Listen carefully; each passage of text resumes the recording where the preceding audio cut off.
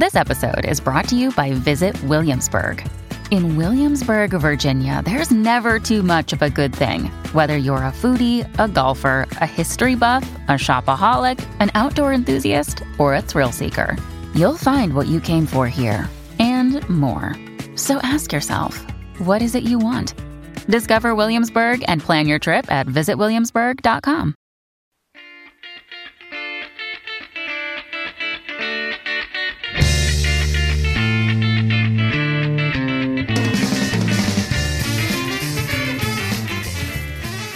Hello, listeners of the Mad Scientist Podcast. I'm your host, Chris Cogswell, joined today with the host, creator, and just overall super interesting person, friend of our show for sure, Laura Krantz. Laura is the host of the Wild Things Podcast, which you can find at wildthingpodcast.com. Laura, so excited to have you on the show. Really just a huge fan of your work. I've listened to your podcast all the way through now, since you actually reached out to us a while ago, I think. And oh my goodness, it's like the sister show to our show. I absolutely love it so much. Do you want to give listeners a little bit of information about kind of your show and why you started it? Yeah, totally. So first of all, I'm very excited to be here. Thank you for having me. And then the show really got its start probably back in 2016. Actually, if you want to go all the way back, it was 2006. And I found an article in the Washington Post when I was living and working in Washington, D.C. And it was talking about a guy named Grover Krantz, same last name, who had donated his bones and the bones of his dogs to the Smithsonian. And I immediately was like, wow, what a weirdo. That's really fascinating. I didn't know you could do that. So I read a little bit more about him.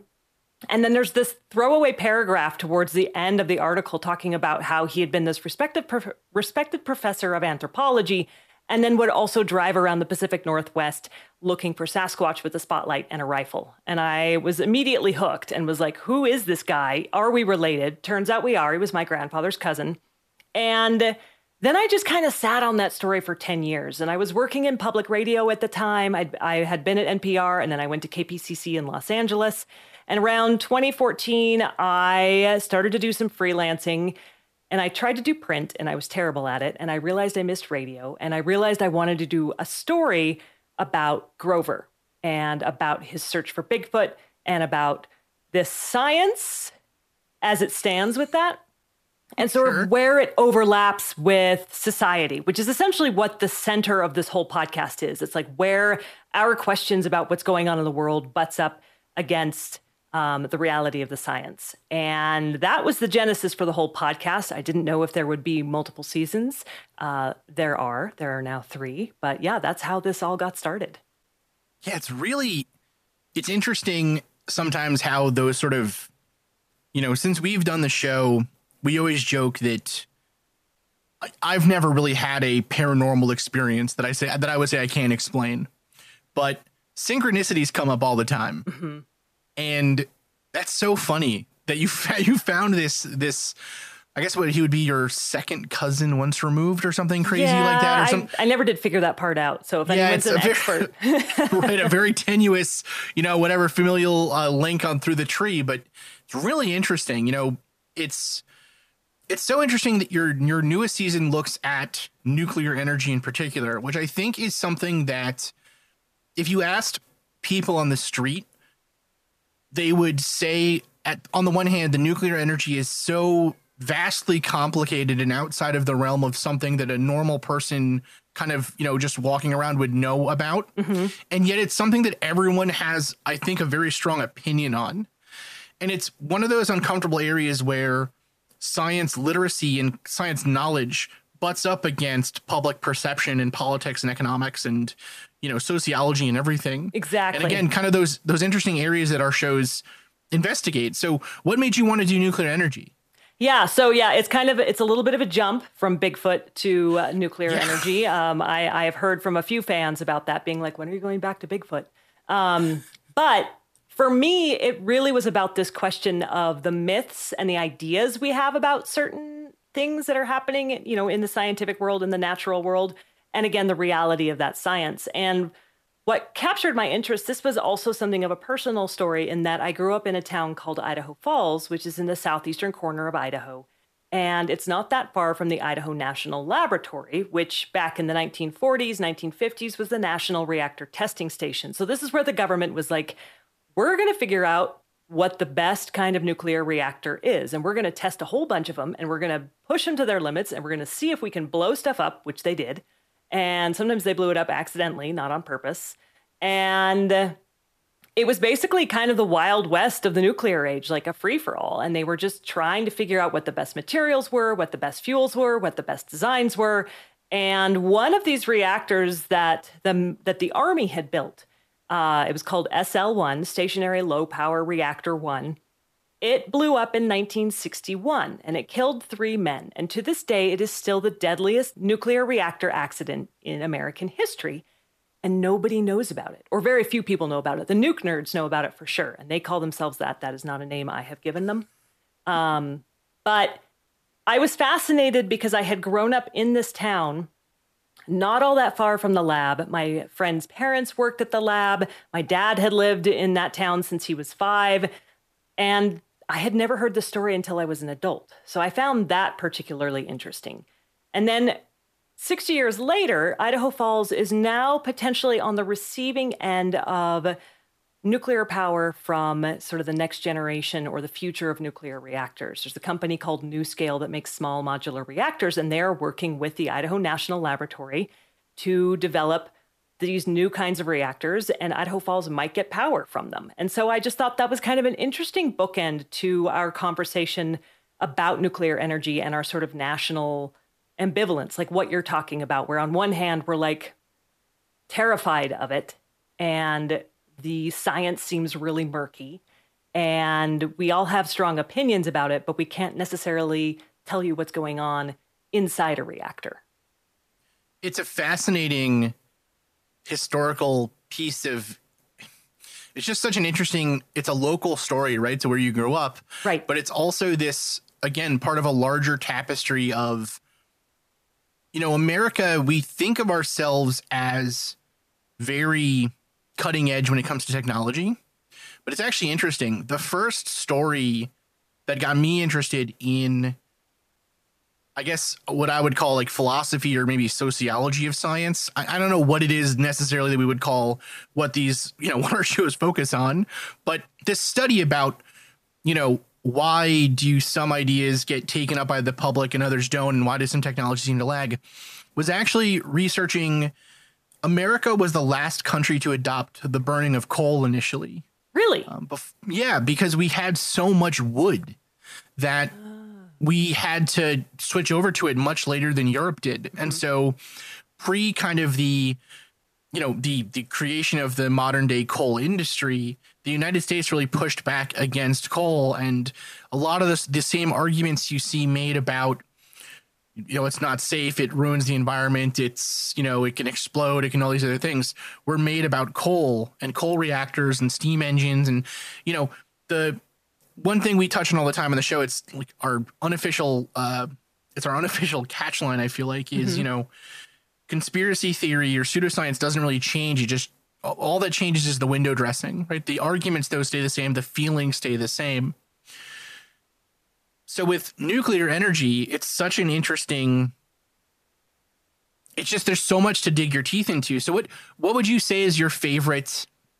I mean, what's your favorite story you found so far? I mean, that's an amazing one you already told us, right? About growing up in this town and having this link over to this scientific, again, what should be the major catastrophe for this technology that happened here, but we look at others, of course. So what else have you found? What's kind of an interesting story I think you've dug into? Yeah, there are actually a bunch. And, you know, what was really fascinating for me was getting into the history of all of this, because I didn't really have a good sense of like how we had come to the place where we are with nuclear energy. And, you know, getting that background, learning about how back in, you know, in the 1930s, when they kind of figured out how they were going to be able to get, let me back up. Back in the 1930s, when they figured out they could get all that power out of the atom, that was sort of the first step. And then you get scientists figuring out, okay, here's how we do a chain reaction, which allows us to sort of harness that power. And of course, that immediately gets put into the Manhattan Project and the creation of the atomic bomb, even though scientists at the time had been thinking about how can we use this energy for, powering our cities, things like that. So the Manhattan Project, all of this happens in secrecy. Nobody knows. The majority of Americans, the vast majority of Americans, have no clue about this and no real knowledge of nuclear energy until August 6, 1945, when we dropped the first atomic bomb on Japan. And all of a sudden, it's like, whoa, holy crap. What is this? And then you get the second bomb. And then the government is kind of like, okay, now we're going to use this stuff for good. And I think there was a lot of people who were like, how?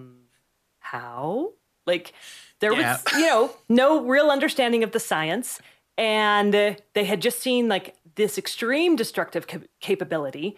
And now they're supposed to just sort of like go along with atoms for peace and the idea of like trying to harness the energy inside the atom for good stuff. And, we can do it. We can control it. It'll be fine. What could go wrong? And so that history initially really fascinated me because from the beginning, you have to try and separate nuclear energy from nuclear bombs. And that was very hard for people. And I think to this day, it has remained very difficult to people. And so there's all these echoes of history that just sort of keep coming back. And in some ways, you see these kind of things crop up again. A lot of the people who remember the bombs dropped on Japan, they're not alive today. But a lot of people do remember Chernobyl. And so that in some ways has become a substitute for the atomic warfare in the, here's how things can go wrong. Here's where the problems are. Here's why we need to avoid this stuff. Here's why we need to be cautious of it. And so fear is always very tightly tied to hope in, I think, this technology. It's so like you said, nuclear energy it was like whiplash. Yeah. And I mean, you can imagine, right? If the first thing you use, if the first thing they used the microwave for was to like explode somebody's head, and then they were like, oh, but you can cook chicken. Yeah. You're like, you'd be like, oh my I God, don't want no. that chicken. What? No, thank you. Yeah. Like, oh, this is horrible. Vegetarian for life. Right. Yeah. From now on. That's it. Yeah. Have you ever seen, it's actually interesting. It's an anime, and it's originally based on a manga series called Barefoot Gen. And it's about I've heard of it. I haven't seen it. Oh my God. It's so for listeners who have not seen it, and I'll say it's graphic and it's heavy. It's really heavy, but it talks about the bomb. Like it's from a point of view of a child who lived through the bombing. Right. And it is, yeah, it's fascinating. And so reading through, I mean, before you got on the show here, I went back through and read, interviews with people who had been there, and you watch on YouTube interviews with folks. And the interesting thing I think is that so many of them talk about how they didn't realize anything really was wrong. Mm-hmm. Until again, it's that same whiplash thing. I think that even the public had of,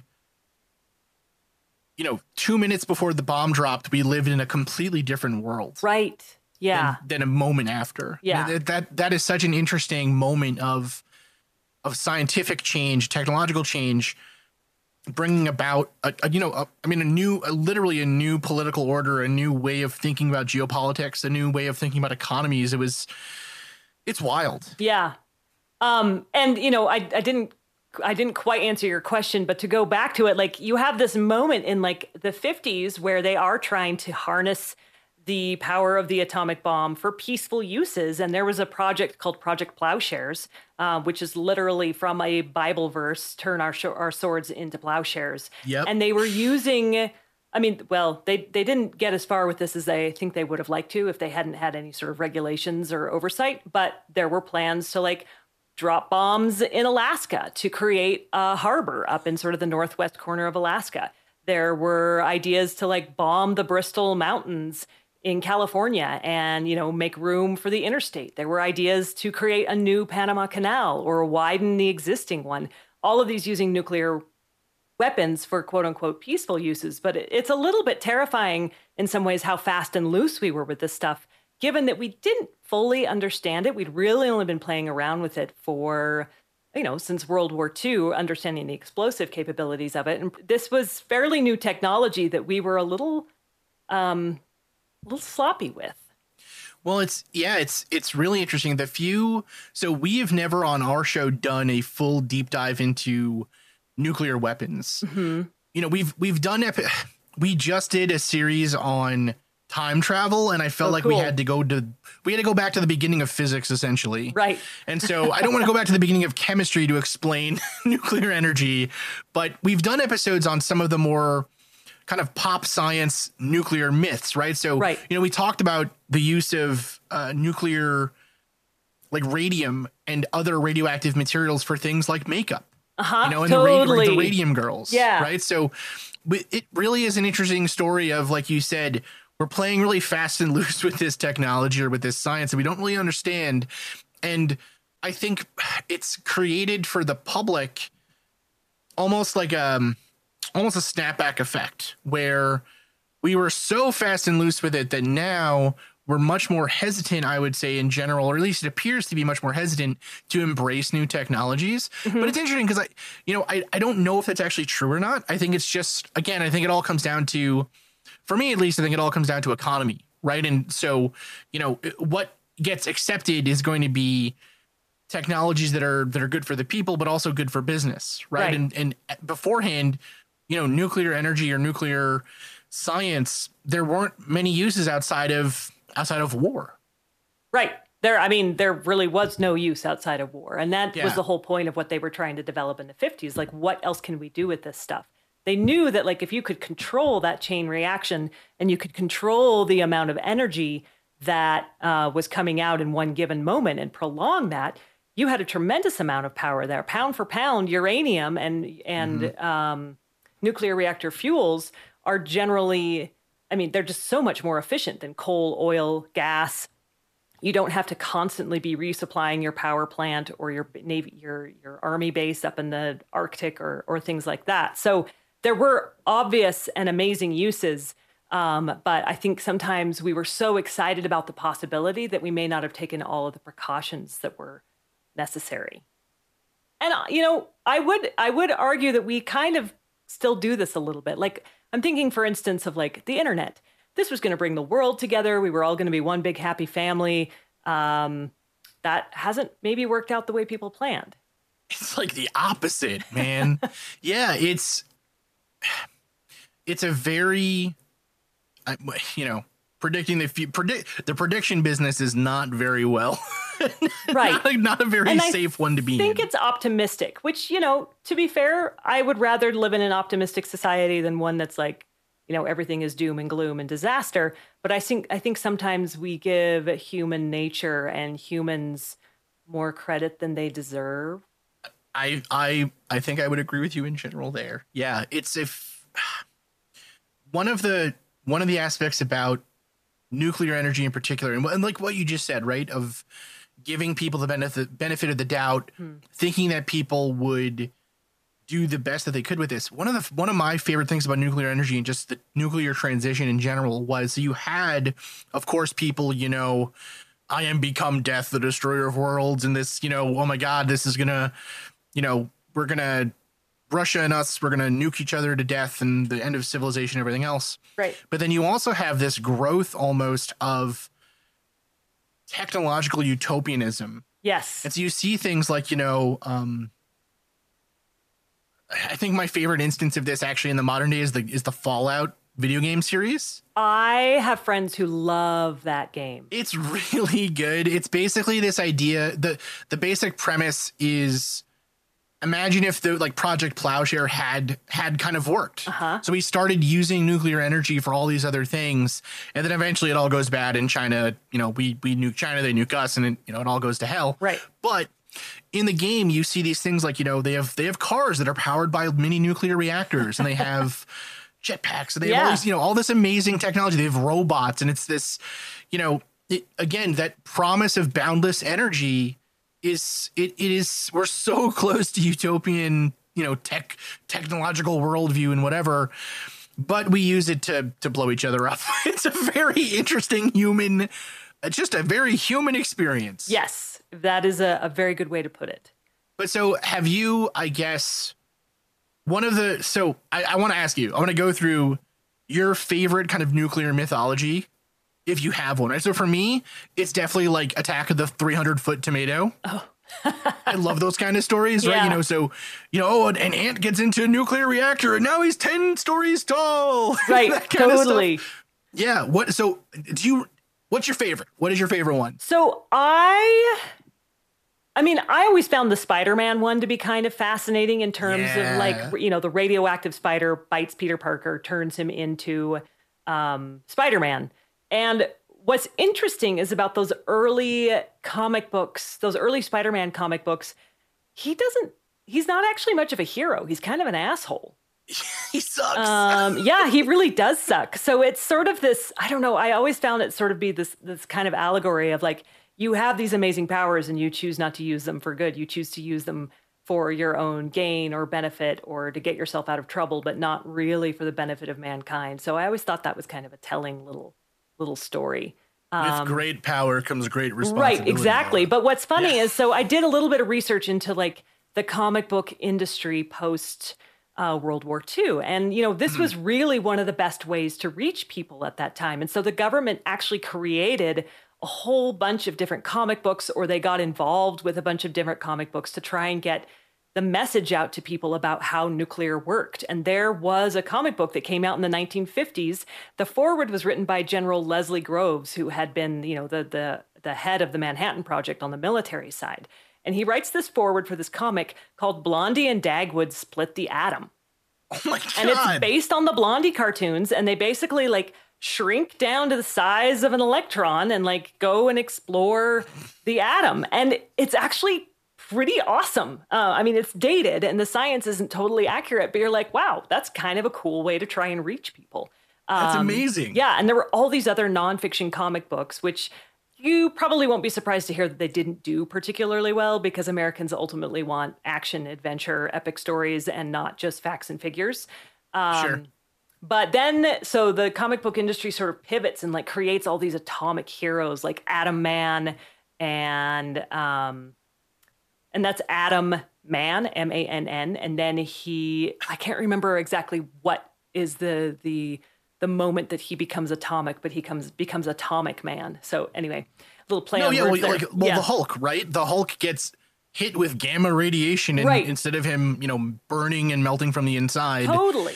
But the problem was those strong and green. Yeah, those initial comic book people, they were just the comic book people were just trying to capitalize on like the newfound fascination with the atom, and there was no real storyline to these, so they failed. And it wasn't until you get like Spider-Man, the Fantastic Four, Hulk, like that's when the idea of mutation and radiation becomes like a story, a way to move the story forward, and it doesn't become like just the thing itself. And it's that idea that mutation can actually do something cool. And it's not just necessarily a horrible thing. But I would like to point out with the Hulk, how many PhDs did that dude have? 7? And he was like, I'm going to go stand in this weird machine and let it bombard me with gamma rays. That's cool. It's complete insanity. Yeah, it's you're just like, ridiculous. Maybe you should have gotten an 8th PhD and you would have known better. Well, it's funny. We were just, I was just talking about those old comic book heroes, like, because, obviously Marvel's had a crazy resurgence in the last like 20 years and in the movies and everything else and whatever. Yeah. But it's like, some characters like the Hulk, you're like, okay, that guy, that power would never happen, but growing super strong and, being able to stay smart after you, I guess, go through your like angsty Hulk phase, that seems kind of cool. But like, did you see Daredevil? No, I have to confess, I haven't watched a lot of the Marvel movies. But just hilarious to me. Daredevil's only power is that he's not actually blind. Oh. Which doesn't seem like much of a power. Wait. Right? Like, it's very strange. So he's not blind, but he pretends he's blind? So he's blind, but then his power is that he can see, even though he's blind. That's the dumbest thing I've ever heard. It's ridiculous, right? It's insanity. Okay. Anyways. I like Daredevil personally, but I've always been like that. Come on. And then he just kind of trains to be like powerful martial artist and everything else. So he can hear stuff really well. And it's wacky. Anyways, whatever. All right. Going on your last point, Well, I'm going to continue from your last point about the radiation giving powers to people and whatever. Okay, so an interesting thing about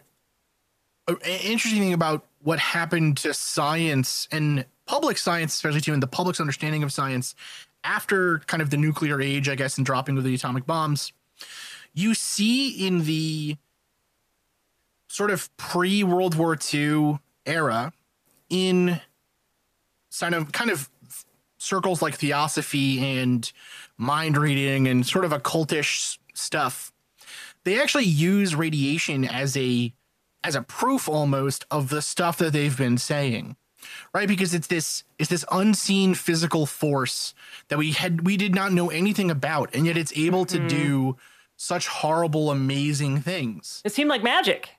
Exactly. It seems like magic. And so there's actually a book called, we're reading it actually for an upcoming series here. There's a book called Thought Forms, and it actually was a very influential book on art and abstract expressionism, especially in like abstract art and modern art, where they talk about, well, we're only limited to our physical senses, and yet we know from things like X-rays and gamma radiation and all these tests that there are unseen forces that still affect the world around us. And so why couldn't it be that you are, psychic powers are just another part of the electromagnetic spectrum that we don't understand, or, it's like a move away almost from materialism and physicalism, but coming from a very like nuclear energy is literally treating atoms as bowling balls hitting off of each other. Right. It's the most materialist science you can almost get. So it's an interesting shift. And I'm wondering with some of those scientists that were doing that kind of work on the earlier nuclear projects, a lot of them had very interesting kind of spiritual, philosophical viewpoints. Do you have a favorite scientist that was working at that time? Or a favorite viewpoint that they had? I'm not as familiar with that early stuff. I kind of started really picking up the thread on the history sort of in the 1930s, and it was mostly with Enrico Fermi and the stuff that he was doing in Chicago. So I can't speak to that as much as some of the other stuff. But, to your point, like where people take this and they're thinking, oh, okay, well, maybe this is just an extension of the physical universe that we can't see. The point was they were able to prove out some of this other stuff using science and using the scientific method, and some of these other things like ESP, psychic powers, all that never we, as far as I know, still have not proven that out. So I think that's why, you kind of has to keep calling those ideas into question. Yeah, no, absolutely. And actually, that's where we're going to pick up after this break. When you need mealtime inspiration, it's worth shopping Kroger, where you'll find over 30,000 mouth-watering choices that excite your inner foodie. And no matter what tasty choice you make, you'll enjoy our everyday low prices, plus extra ways to save, like digital coupons worth over $600 each week. You can also save up to $1 off per gallon at the pump with fuel points. More savings and more inspiring flavors make shopping Kroger worth it every time. Kroger, fresh for everyone. Fuel restrictions apply. I'm Ken Harbaugh, host of Burn the Boats from Evergreen Podcasts. I interview political leaders and influencers, folks like award-winning journalist Soledad O'Brien and conservative columnist Bill Kristol, about the choices they confront when failure is not an option. I won't agree with everyone I talk to, but I respect anyone who believes in something enough to risk everything for it. Because history belongs to those willing to burn the boats. Episodes are out every other week wherever you get your podcasts. All right, so we're back with Laura Krantz, a host of Wild Thing Podcast, a very, very cool show touching on really deep history into things like Bigfoot. You did a series on UFOs, or what we now call UAP, and then this latest series on nuclear energy and kind of the nuclear age. So Bigfoot. Yeah. Right? Yeah. Do you believe in Bigfoot? I'm not answering that question. You have to listen to the first season. All right. That's good. That's good for listeners there. See that? Oh man, that's the kind of podcast skill we got. Marie, when you're listening back to this, we got to get good at that stuff, man. Let's go. All right. So one of the interesting things I think about these topics of I call them near science, or sort of, because they're just on the edge, right? Like Bigfoot, like Bigfoot hunting is such a funny thing for me, because you have figures like, say, Melba Ketchum, or these other people who, you know, it reminds me of like when I was a kid, I told a friend that I was actually in the Power Rangers, and like the lie got so big, right, that it, you know, it was like, well, if you're part of the Power Rangers, then show me your sword. Right. And then you can't, and the lie kind of falls away. And that's what happens to these figures again and again. Right. You know, well, show me the DNA. And then she's like, no, but here's a picture of a guy in a Chewbacca, you know, mask. Great. Super wonderful. Where do you think the public's interest in those things comes from? Or what drives somebody to hunt for Bigfoot every weekend? I think there are a lot of reasons, honestly. And that's actually one of the things I explore in that series. You know, one of the big things is people just like being outside and being out in the woods, and looking for Bigfoot gives them an excuse to do that. And I can't tell you how many people I met who are like, yeah, I'm going squatching, which is basically I'm going for a hike, or I'm going camping, or I'm just going to, you know, go bird watching. But if I happen to see a Sasquatch, great. It's people who really enjoy the outdoors. And I don't see that there's anything particularly problematic with that at all. The other thing that I heard is, you know, a lot of people saw this as kind of a symbol of hope. It's like, if something like Bigfoot can exist out there in the world, it means that the world is still wild enough, still unpaved and unmapped and unpruned, that you can have these kinds of creatures that are still out there. And honestly, that resonates with me, because I would rather live in a world where something like Bigfoot could exist than live in a world where we are absolutely definitively sure that nothing like that could ever be out there ever again. You know, that kind of breaks your heart a little bit. Like, you want to know that there are wild spaces out there and things that you can't even imagine. So those were a couple of the reasons. A few other people saw it as sort of an ecology thing. It's like, if we could prove that Bigfoot existed, then we could protect these forests, you know, from being logged. Then they brought up the example of the spotted owl back in the 1990s and how that shut down logging in the old growth forests in Washington. And they were like, if they did that for the owl, imagine what they would do for Bigfoot.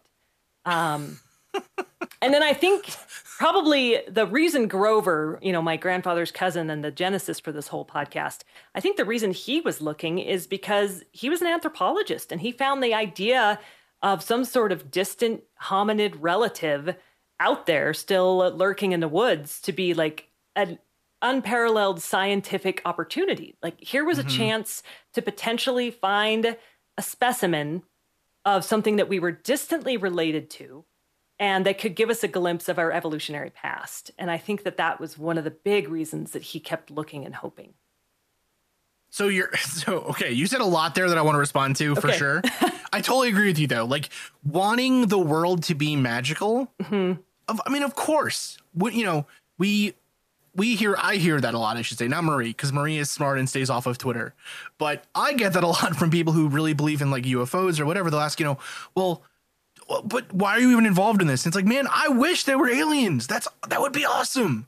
It would be so cool if there were aliens. But show me the evidence, right? I'm not going to buy a whatever. Anyways, but I had a woman. So I got the first ever like UFO in-person event I went to was a MUFON meeting in Minnesota. Okay. And I went there, and there was a really nice woman there who, you know, I was kind of looking around, and she was like, oh, are you new? And she was sort of older. I think she was probably in her 70s or 80s. And, you know, we got talking, and I was like, well, what brings you here? Like, why are you at this thing? And she said, I just like looking at all the weirdos. And I'll never forget it. I was like, oh my God, this lady's the best. But the idea, I think, of, because I've been very lucky, I would say, in my kind of life, I guess, so far, in getting to meet with people like, you know, like Avi Loeb and, you know, a lot of the UFO people and whatever, and getting their, I think for all of them, the underlying drive is the one that you just said, right? Of this, like, it's ambition and curiosity kind of mixed together. You know, this is this is our ability to go to something that no one has ever understood before.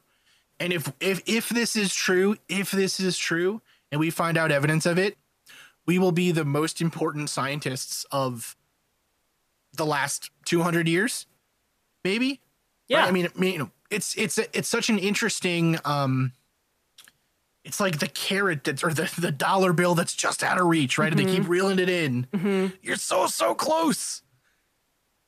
Yeah, I would say that there's some truth to that. Like, I'm sure that there are, I know that there are people who are looking for sort of academic validation or, you know, to prove that they were right. I'm sure Grover would have been more than happy to have found a Sasquatch and been able to throw that back in the faces of the people who had sort of made fun of him.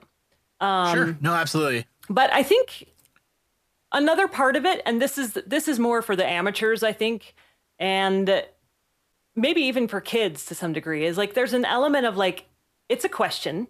It's a legitimate question to have.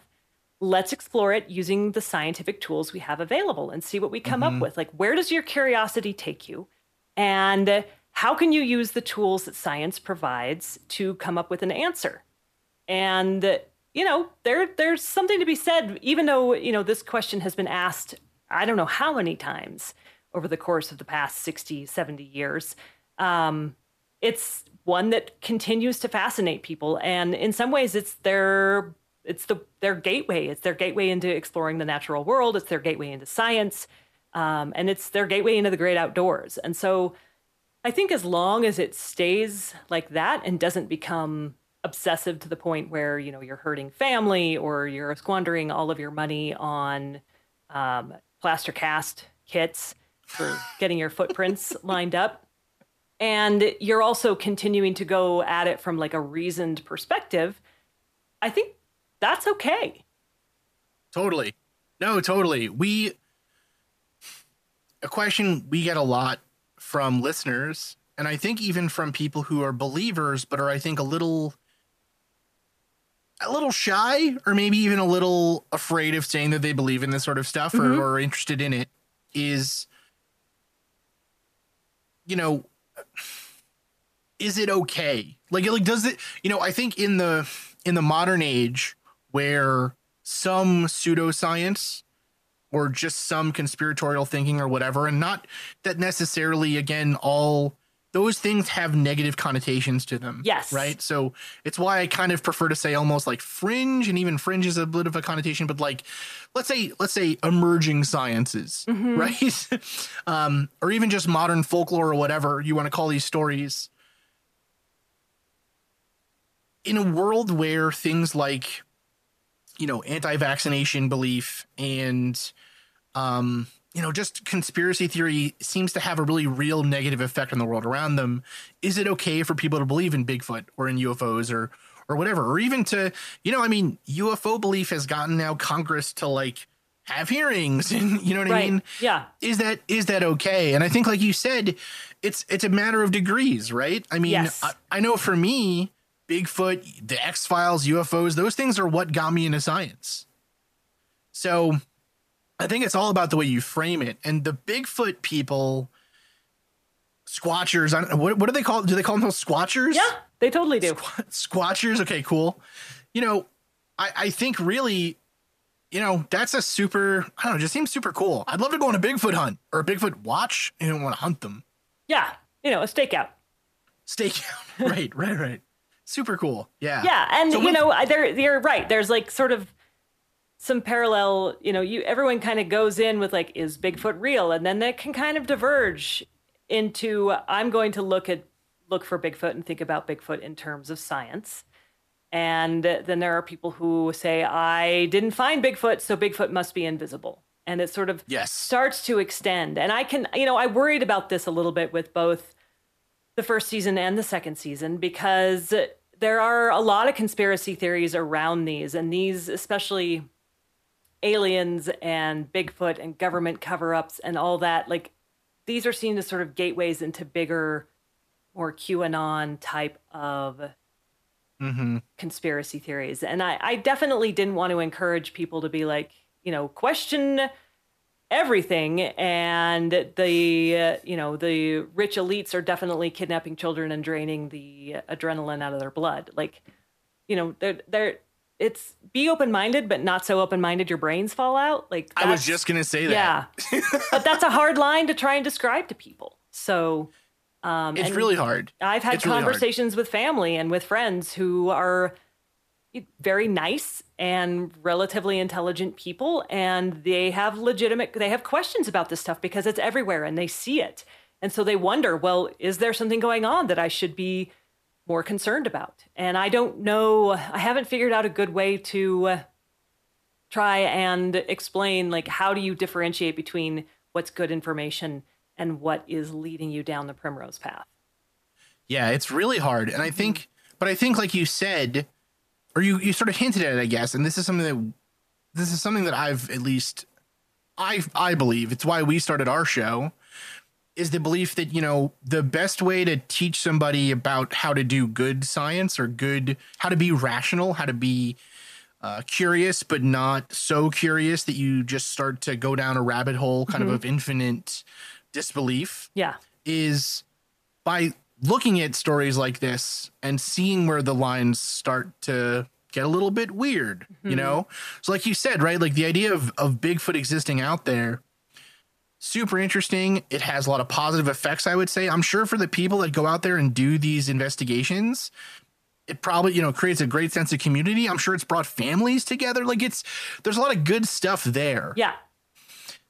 And like you said, though, but there's definitely a point where it starts going from, this is an interesting thing, to, Bigfoot is a part of a race of lost giants who built the pyramids, and the Pope is covering that up. Ooh, I didn't know that one. Is that one of the theories? I hadn't heard that one. That is not that the Pope in particular, but yeah, like, so especially in sort of American pseudo archaeology, like kind of Mormon archaeology, the belief of giants having built all of these old megalithic structures is like a hugely popular one. And one of the explanations for, well, where did the giants go, is giants didn't go anywhere. They're just Bigfoot. Oh, okay. Yeah, it's great. That's what I'm saying, though. It becomes like it's like a, it's a mishmash, right? It all just becomes one big conspiracy theory. They take folklore as truth. Yes, exactly. Yeah. Which is challenging. For your investigation on, so we talked about Bigfoot. Yep. Now I got UFOs. Right. What do you think about these recent hearings? So what's your take? What's your feel? Yeah. So the second season was actually about the search for extraterrestrial life, of which UFOs is only sort of a sliver of it. Yes. In terms of the recent hearings, I'm kind of like, I didn't hear anything I knew. I didn't hear anything that really changed my mind on these things. What I think is great is that the military has now provided an outlet for people to report things that they can't explain. Because for a while, it was like, you didn't talk about seeing weird stuff, because if you did, you were going to get, they were going to ground you. They were going to discharge you. People didn't want to hear you talking about UFOs or UAPs. So the fact that there's now a reporting process, I think that that's really important. I also think that there's probably a lot of technology out there that we aren't familiar with, and that the pilots flying some of these planes aren't familiar with, and then they are coming across it, and there are reasonable explanations for a lot of it. But I have a hard time thinking that aliens are coming to Earth, simply because first of all, space is huge. I mean, just enormous. And that was something that really the second season I learned, like, just how much space and time and distance we are talking about when we're talking about moving through it. Second, if aliens are coming to Earth, why is the evidence so sort of it's so ambiguous? And I think it just kind of keeps coming back to those two things. It's like we don't even have proof that there is life on any other planet, not even microbial life. We have found no evidence of it. So it's very hard for me to make the leap from no life anywhere that we have discovered to aliens are coming to Earth. See, but the challenge, I think, is that's exactly what the lizards would want you to say. I know. I've been brainwashed. I'm telling you, this is rough. This is rough stuff right now. You heard it here first, folks. But, this goes back to that earlier question of ask questions, investigate it, look into it, but don't make any assumptions. Let's see what we can find out. Let's see what I realize. And also science is a moving target. Science is not set in stone. So as we get better with technology, as we have instruments that can detect different types of matter or different types of light waves, we may come to different conclusions, but based on what we have now and what we know now, there is no real solid evidence that aliens are coming to Earth and buzzing our planes. It's like, what else are they doing here? Right. I mean, they're not here for our technology, because if they can already do this, then they don't need anything from us. Right. Who cares? Yeah. Why come here at all? Right. Well, it's interesting. There is one of the most prevalent, I guess I would say, parts of modern day UFO folklore that, again, UFOs is funny because, Bigfoot has sort of stayed not static, because belief about Bigfoot has kind of emerged and changed and everything else. But the overall Bigfoot story has basically been, there might be this creature out in the wild. Right. That's been the story, and it's a relatively simple story, and it's easy to get your head around and why it might be and everything else.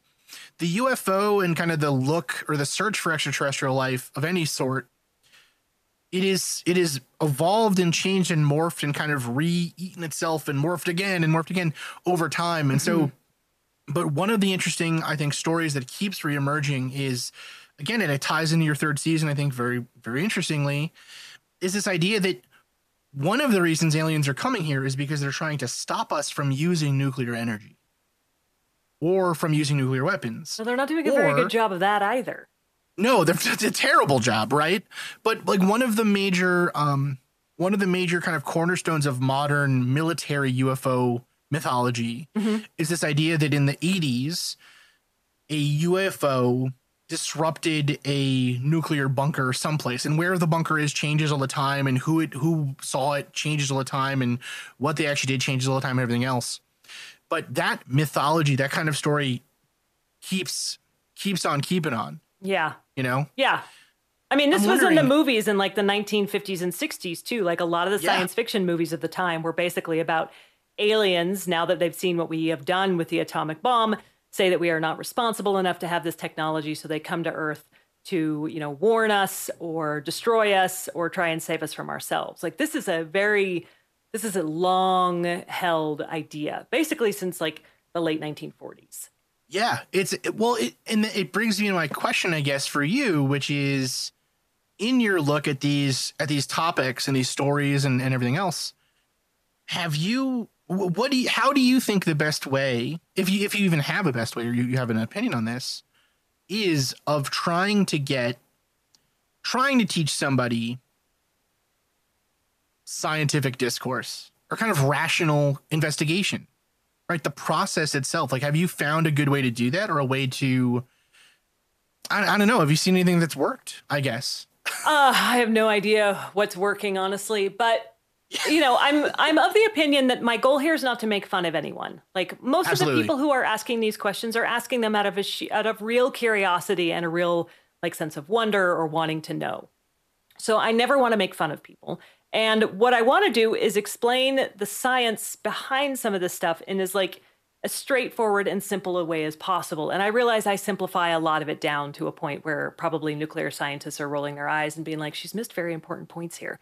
But what I want people to do is feel like they can understand this stuff, at least at a basic level, so that when they read about it or hear about it, they have a foundation for it. And I think that is probably the most important part of the discourse, is if people don't have that foundation, if they don't have the basics upon which to build, then they can go any which way with the science because they don't fully understand it. So that's kind of how I interpret this stuff and think about it and try to present it.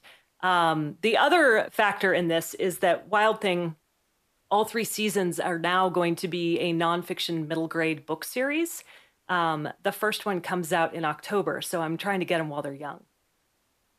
That is super exciting, though. I know, I'm super excited about it. Oh my goodness, I would have loved books like that as a kid. Right. That's amazing. Yeah.